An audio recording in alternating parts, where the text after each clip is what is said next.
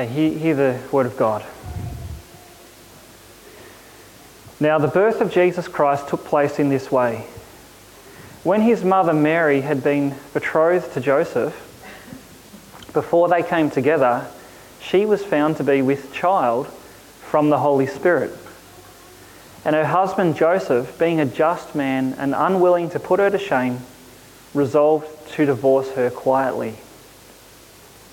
But as he considered these things, behold, an angel of the Lord appeared to him in a dream, saying, Joseph, son of David, do not fear to take Mary as your wife, for that which is conceived in her is from the Holy Spirit. She will bear a son, and you shall call his name Jesus, for he will save his people from their sins. All this took place to fulfill what the Lord had spoken by the prophet. Behold, the virgin shall conceive and bear a son, and they shall call his name Emmanuel, which means God with us. When Joseph woke from sleep, he did as the angel of the Lord commanded him. He took his wife, but knew her not until she had given birth to a son, and he called his name Jesus. I wonder if you can imagine being Joseph on that day that he heard that his wife-to-be was pregnant. Can you imagine the shock, the confusion, the embarrassment? I mean, he's engaged to a girl who's now pregnant. He knows the pregnancy has had nothing to do with him. Talk about awkward, because not only is it very confusing, but in that culture, this was a very shameful thing to have occurred. And how would he explain it? How could he make sense of the situation? Now, I'm not sure for certain, but I think Mary would have said something, because we know from Luke's account that Mary, she had an angel come to her before she became pregnant, and the angel told her what would happen. And so I imagine Mary would have said that she would have told Joseph what's going on. But how would that make sense to him? How could she be pregnant miraculously like this? How does that even work? And so the more Joseph thought about it, it seems the more he came to this conclusion that he has no choice but to let her go. And so he purposes in his heart that he's going to end the marriage, or the engagement, I should say. And he could make a big scene of it. He could publicly shame her, because it looks like something wrong has gone on. But he's a decent fellow, so he looks for a way to do it in the quietest way possible, a way that would not cause any ripples in the community. And just as he goes about to do that, he gets an angel come to him and tell him exactly what Mary already knew, that this was indeed a miraculous conception. But along with that, the angel actually tells Joseph not one, but two names that this child will have. And these two names must have shocked Joseph even more than finding out about the pregnancy itself. Because these two names reveal who the child is and what he will do. Reveals his identity and his mission. See, these two names are Jesus in verse 21 and Emmanuel in verse 23. And these two names tell us who he is and why he came. And so all that I want to do this morning is reflect on these two names with you. We're going to start with Emmanuel, which tells us who Jesus is, and then we're going to look at the name Jesus. And I want to spend some time thinking about these two names and then what they mean for us today. Okay, so first of all, Emmanuel. Now, just think about it. What could the angel possibly say to Joseph that would shock him more than finding out his fiancée is pregnant? It is this name, Emmanuel. So verse 23, the angel explains that the identity of the child, he actually uses a quote from Isaiah chapter 7 verse 14, which says, "Behold, the virgin shall conceive and bear a son, and they shall call his name Emmanuel, which means God with us." Now Isaiah recorded that statement 700 years before Jesus came on the scene. And so for 700 years, people had been wondering, what did that promise mean? What is this virgin birth thing? What does this God with us statement mean? For many, it probably just sounded like God was promising some kind of leader who would come along and it would lead so well that the nation would experience a time of blessing under his leadership in such a way that it kind of felt like God's presence was with them in a way that it hadn't been in darker times. And so perhaps for many, the idea was God with us as just a figurative thing. You know, God's presence is kind of experienced in a fresh way. But that's not the case according to the New Testament. And Matthew shows us that with the coming of Jesus, Emmanuel, which means God with us, is to be taken literally. God is literally with us in the coming of Jesus. See, this is saying God, the creator of the entire universe, has come into the world as a human being. That's what the angel is telling Joseph. The child born to Mary is God himself. You know, if one shock wasn't bad enough, can you imagine hearing that? God? It's God in the flesh in Mary's womb? What? Now, this is not the only time in the Bible that the Bible claims that Jesus is God. Okay, if you follow the story of Matthew over and over again, we hear, who is this man? And he's not just a man, he's God. It's the same in Mark, Luke and John and the rest of the New Testament. Over and over again, we're told that Jesus was not just a man, that he is God in the flesh. And so you've got this statement in Colossians 2 verse 9 that says, in Jesus the whole fullness of deity dwells bodily. Do you hear that? The whole fullness of deity. Not just a little bit of deity. The whole fullness of deity dwells bodily in Jesus. And then you've got even Jesus himself. You read the gospel accounts and Jesus from his own lips is constantly claiming to be God. Just to give one example of that, there's a time when he was speaking to a group of Jewish teachers and he made this statement that absolutely infuriated them. He said, before Abraham was, I am. And there not only is Jesus claiming that he has existed even before Abraham was, which was thousands of years before Jesus was actually born, but to say I am is God's name that he revealed to Moses at the burning bush. And so here's Jesus saying that that's me. I am. Okay, God, Yahweh, that's me. That's what Jesus is saying. And so this is who he is. Emmanuel, God with us. This is God in the flesh. And so this means, well, this actually, Emmanuel, distinguishes Jesus from every other human being who has ever been born. Because every other human being who has ever been born is just that, a human being. But Jesus, yes, he's a human being, fully human, but he's also fully God. Emmanuel distinguishes Jesus from every other religious founder. You know, there's lots of religions, lots of religious founders. Many of them claim to have come from God with a message from God to tell you how to find God. But not Jesus.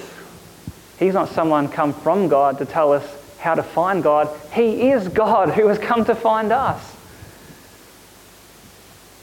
And the more you think about this, the more incredible this claim is. I mean, can you imagine if they had ultrasounds in that day? Can you imagine going to Mary's ultrasound and seeing on that screen this little body? And you're thinking to yourself, hang on, this is Emmanuel. Wouldn't that just blow your mind?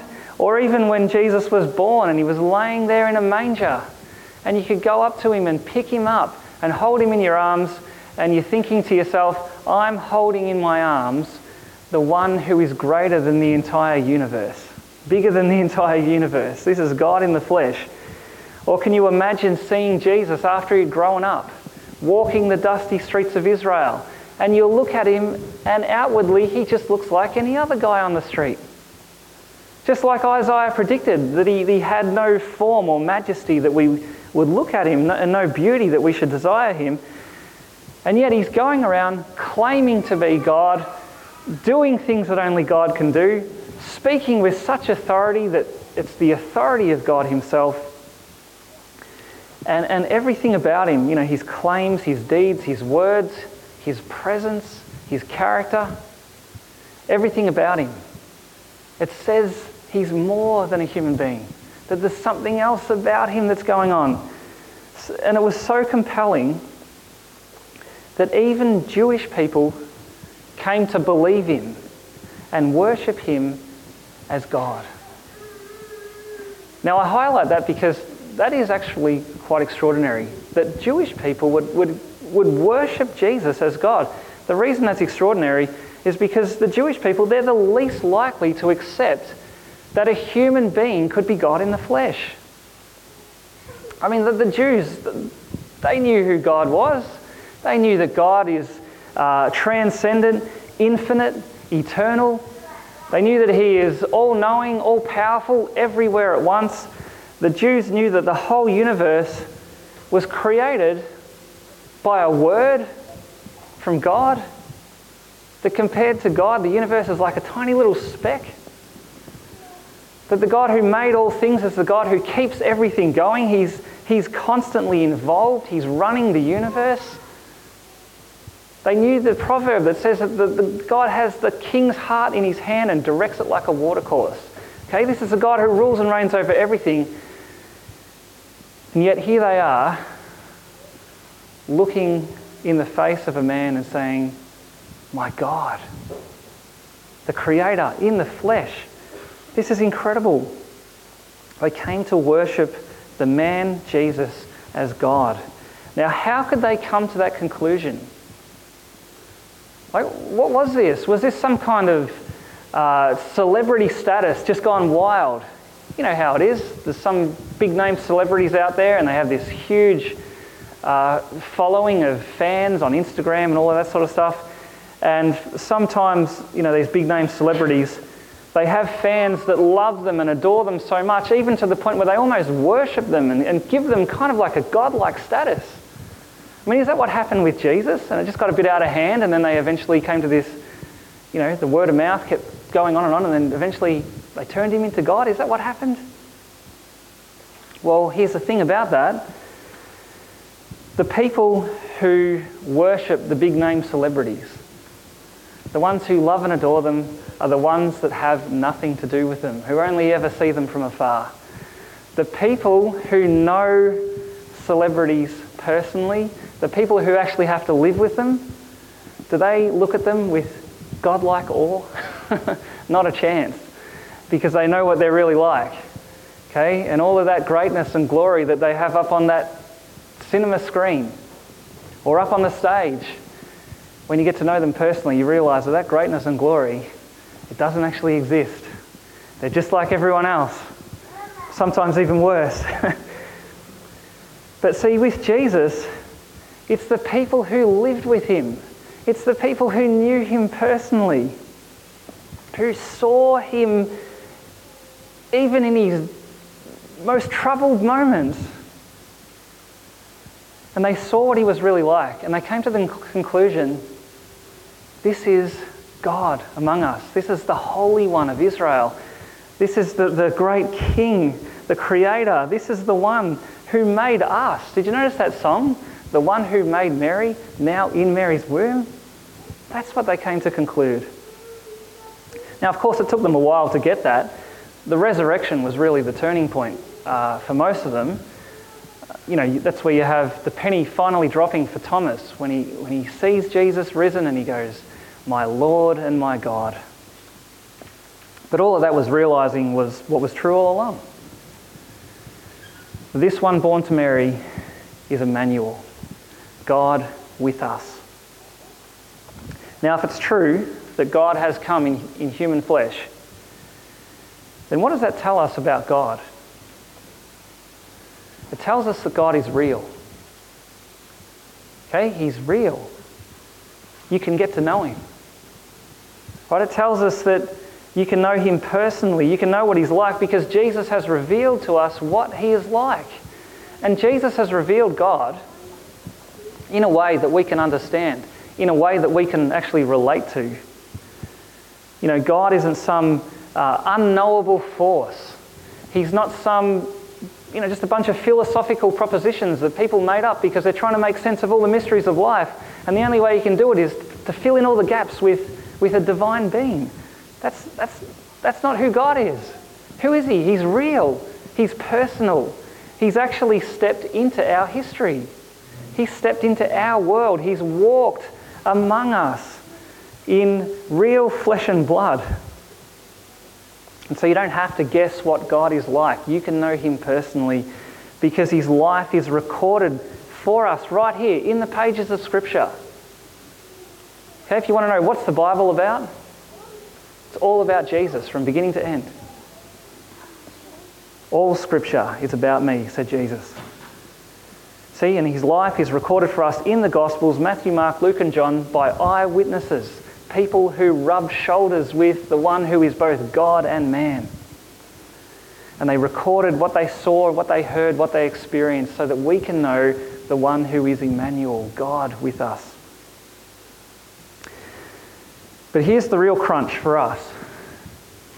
If this is who Jesus is, if he is Emmanuel, if he is God in the flesh, then there's only two possible ways you can deal with Jesus. Two possible ways. One way is to look at his claims and to decide that they're all wrong. And if you do that, then the only logical thing is to run for your life. Because anyone who claims to be God must be either insane or even dangerous if he's wrong. But if he's right, there's only one logical thing to do: to fall down before him and worship him and give your whole life over to him in service, because if he's God, then that's the only thing that makes sense. I guess there is a middle way though. The middle way today, maybe you've heard this for the first time. Jesus is God, what? It's intrigued you enough to want to know more? Here's what you need to do. Look into it. Don't ignore this. Read the Bible for yourself. Read the story of Jesus. Find out if these claims are true. Right? But the one thing you can't do today is just shrug your shoulders and go home thinking, well, there's nothing important about the birth of Jesus, so I'll just carry on as if nothing ever happened. No, if he's Emmanuel, that changes everything. The God who created the whole world has actually entered in, and you can know him. You can know him personally because he is God with us. So that's the first thing. That's Emmanuel. Emmanuel is one of his names. But this passage also shows us that the name Jesus also has some incredible significance to it. And so let's think about the name Jesus. See, look at the passage again. In verse 21, this is where the angel, he's talking to Joseph. And he says, well, he gives Joseph a few commands. He says, first of all, you ought to marry Mary. Right, so that's all good. But then he gives Joseph another command, and that is to name the son born Jesus. And this name Jesus, it's actually, the name Jesus is the Greek version of the Hebrew name Joshua. Yeshua. And it's a name that literally means the Lord saves. But even if we didn't know that, the angel actually explains it for us, because the explanation that he gives for why Joseph is to name the baby Jesus is in the end of verse 21, which says, "For he will save his people from their sins." Okay, so the name Emmanuel tells us who Jesus is. The name Jesus tells us what he has come to do. Why has God come into the world? To save his people from their, I know it says sins, but let's just think about this a little bit more. Let's just imagine that God wrote that sentence and he left the last word off and he says, over to you. how would you finish that sentence? Okay, what would you want if God says, I'm coming into the world to save you? What do you want to be saved from? Or if God said, I'm coming into the world to fix things, what do you want to have fixed? Right? How would you finish that sentence? Because I suspect if it was up to us, we would say, well, we want to be we want to be saved from the really bad things in the world and the really bad things in our lives. You know, things like pain and sorrow and injustice and sickness. We want to be saved from corrupt governments. We want to be saved from, well, maybe not us, but you know, think about people in other parts of the world today. We want to be saved from war and conflict. We want to be saved from death. All the death. That's what we want to be saved from. And see, surely if God is going to show up, these are the things we need to be saved from, right? Well, here's the thing about that.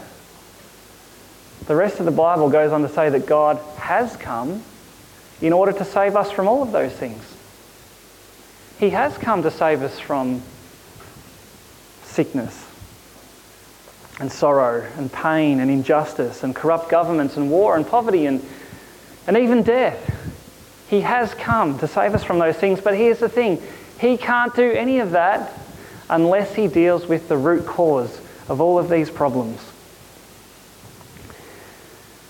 So you imagine if you went to the doctor and you've got a terrible, life-threatening disease, perhaps some rare form of cancer, and one of the symptoms of this rare form of cancer is a really strange rash. Now, if you go to the doctor for that, it's no help to you if the doctor only examines the symptoms and only gives you a treatment that deals with the symptoms. Okay, it's no help if the doctor gives you a prescription for rash cream and sends you on your way. That's not going to help you. Okay, you need the doctor to focus on the root issue, the cause of all the symptoms. You need the doctor to deal with the root cause. And see, it's the same with all the problems in the world and all the problems in our lives. God hasn't come into the world to put band-aids on things. He hasn't come into the world to put rash cream on things.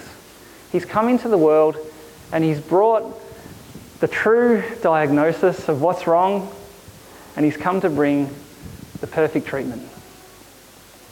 Right? Because God knows that all the pain, sorrow, injustice, war, poverty, conflict, sickness, death, these are all just symptoms of something much deeper. And unless this thing that's deeper is dealt with and is resolved, we can never have these other things fixed. And the real cause of the sickness of this world and the real cause of the sickness of our souls is what the Bible calls sin.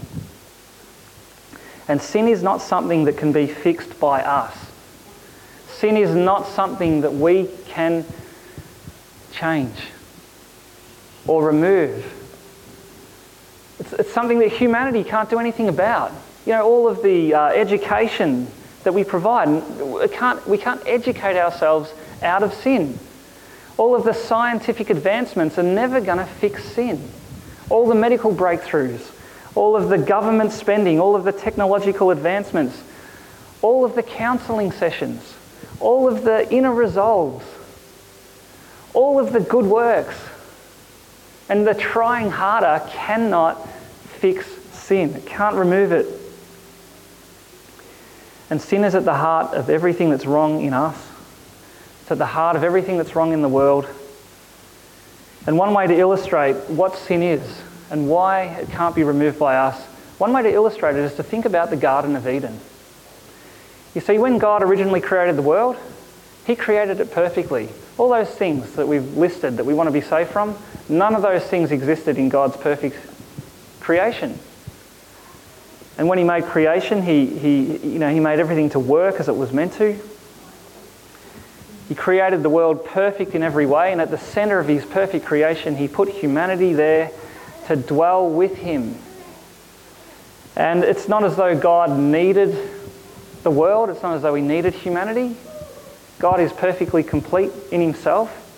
No, he's a Trinity, Father, Son and Holy Spirit. So he was never lonely or never bored, never lacked anything. And so the reason he created the world and created us was not because he needed us, but simply for our benefit. He created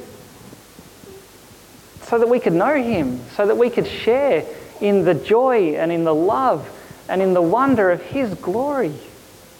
He created us for our benefit. And originally the focal point of that glorious purpose of being created to share in the glory of God, it all centered in this place called the Garden of Eden.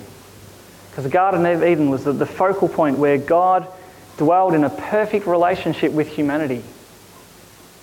You know, Eden was meant to be the place of Emmanuel, actually, God with us. But see, not long after it all started, Adam, the first man, he was acting as our representative, and he decided that he didn't want to live under God's rule, didn't want to do things God's way. And so he rejected God, which brought sin into humanity and also brought a curse on creation. And so God had no choice but to kick humanity out of that Garden of Eden. And that kicking them out, that's a picture of the separation between humanity and God. And so every single person born into this world, ever since Adam and Eve, are all born in a state of separation from God. And that state of separation is what is at the heart of sin. And you can see it work out because now every single human being is born with this heart that doesn't want to submit to God, doesn't want to do things God's way. We have a heart that wants to be separated from God. We don't want to find him. We want to live lives our way. We want to be our own God. And you can see that in our lives every day when, in all the ways that we trample over God's commands, thinking that there's no consequences. But there are consequences. There are consequences for every sin. God cannot ignore sin. He can't just pretend it doesn't exist. I mean, that would go against who God is. Yes, God is loving and kind and good, but he's also holy and righteous and just, and therefore God cannot ignore sin or just make it go away or sweep it under a blanket or throw it out to the deepest galaxy. He can't do that. He has to punish sin. Otherwise he would cease to be who he is. And he told Adam, even before Adam rejected him, that the punishment for sin is death, eternal death. See, that's the predicament we're in as human beings. But here's the good news. God has come into the world, but he came with a plan. And what's the plan? He came to punish sin without punishing us. That's the good news. That's what verse 21 is getting at. When the angel told Joseph, "She will bear a son, and you shall call his name Jesus, for he will save his people from their sins." And so here we have a verse that's pointing us to the cross. Even before Jesus is born, we're already thinking about his death. We're thinking about the cross already. And see, here we see why Jesus came. Why did God come into the world as a man? Right? Why not come as something, big and exciting, like a whirlwind, like he did for Job, or a big pillar of fire, like he did for Moses? Why is it that the goal of the plan was for God to become a man? Why? Here it is. It's so he could die. It's so he could die in our place on that cross. That's why he came. And so for you, the good news, everyone who trusts in Jesus is saved from your sin. Right? Why? Because Jesus went to that cross and took the punishment in your place. That's the good news of Christmas. And so if Jesus has died for you, that separation of sin that existed between you and God, it's gone. God is now for you. God is now with you. See, that's how you can have Emmanuel, God with you, only if his name is Jesus and saves you from your sin. And of course, Jesus didn't stay dead. He rose on that third day. He ascended into heaven, and he promises that he will come back one day.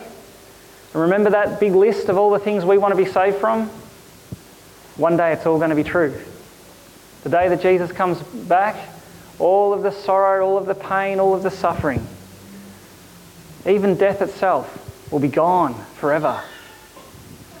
And the Eden that we lost right back at the beginning, we will have once again. And so now you can see why the name of Jesus is so wonderful. The name Jesus. You know, you hear it a lot these days, don't you? Especially if you watch TV. The name Jesus, constantly spoken. Every time you hear it, do you know what you need to think? He will save his people from their sins. Because that's what it means. You know, there's an old song which, I'm sorry, it's not a Christmas song, but it goes like this. How sweet the name of Jesus sounds in a believer's ear. It soothes our sorrows, heals our wounds, and drives away all fear. Okay, why does the name of Jesus sound so sweet? Because it means he will save his people from their sins. And when you know that he has done that for you, there is nothing sweeter than the name of Jesus. That's what we need more than anything else. And having him save us from our sins, that's the beginning of him making everything new. And so the future for everyone who is trusting in Jesus today, the future is one of hope. It's one of joy. It's one of peace. See, Jesus' death for us means that God is with us right now, and it means that God is with us forever. If you belong to Jesus, he will never leave you or forsake you. That's his promise. See, his name really does mean Emmanuel. He's with you, no matter what. No matter how dark life will be. You know, like the Psalm says, even though I walk through the valley of the shadow of death, I will fear no evil. Why? For you are with me. See? And just like he's with us now, he'll be with us forever. And one day we will be in Eden, but it'll be Eden that's so much better. It's what the end of the Bible looks forward to. Revelation 21. Have a look at verses 3 to 4. And notice all the times it mentions the word with. And I heard a loud voice from the throne saying, see, this is right at the end of the future, behold, the dwelling place of God is with man, and he will dwell with them, and they will be his people, and God himself will be with them as their God. He will wipe away every tear from their eyes, and death shall be no more, neither shall there be mourning, nor crying, nor pain any more, for the former things have passed away. See, that's what's coming. And so the name Emmanuel, that tells us who Jesus is. The name Jesus tells us why he has come. And because he is God with us, who has saved us from our sin, the future is certain. Not even death can rob that from you. He's coming to make everything new. And so the question for you today is, have you put your trust in him? Right? Emmanuel means God with us. But the question you need to ask yourself is, are you with him?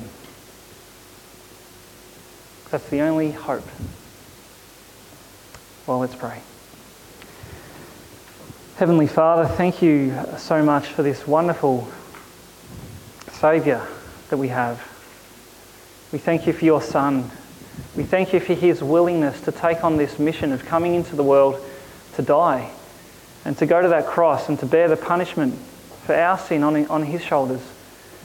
We thank you, Father, that he rose again victorious, and now that we have this joy that we can look forward to the end when all things will be made new.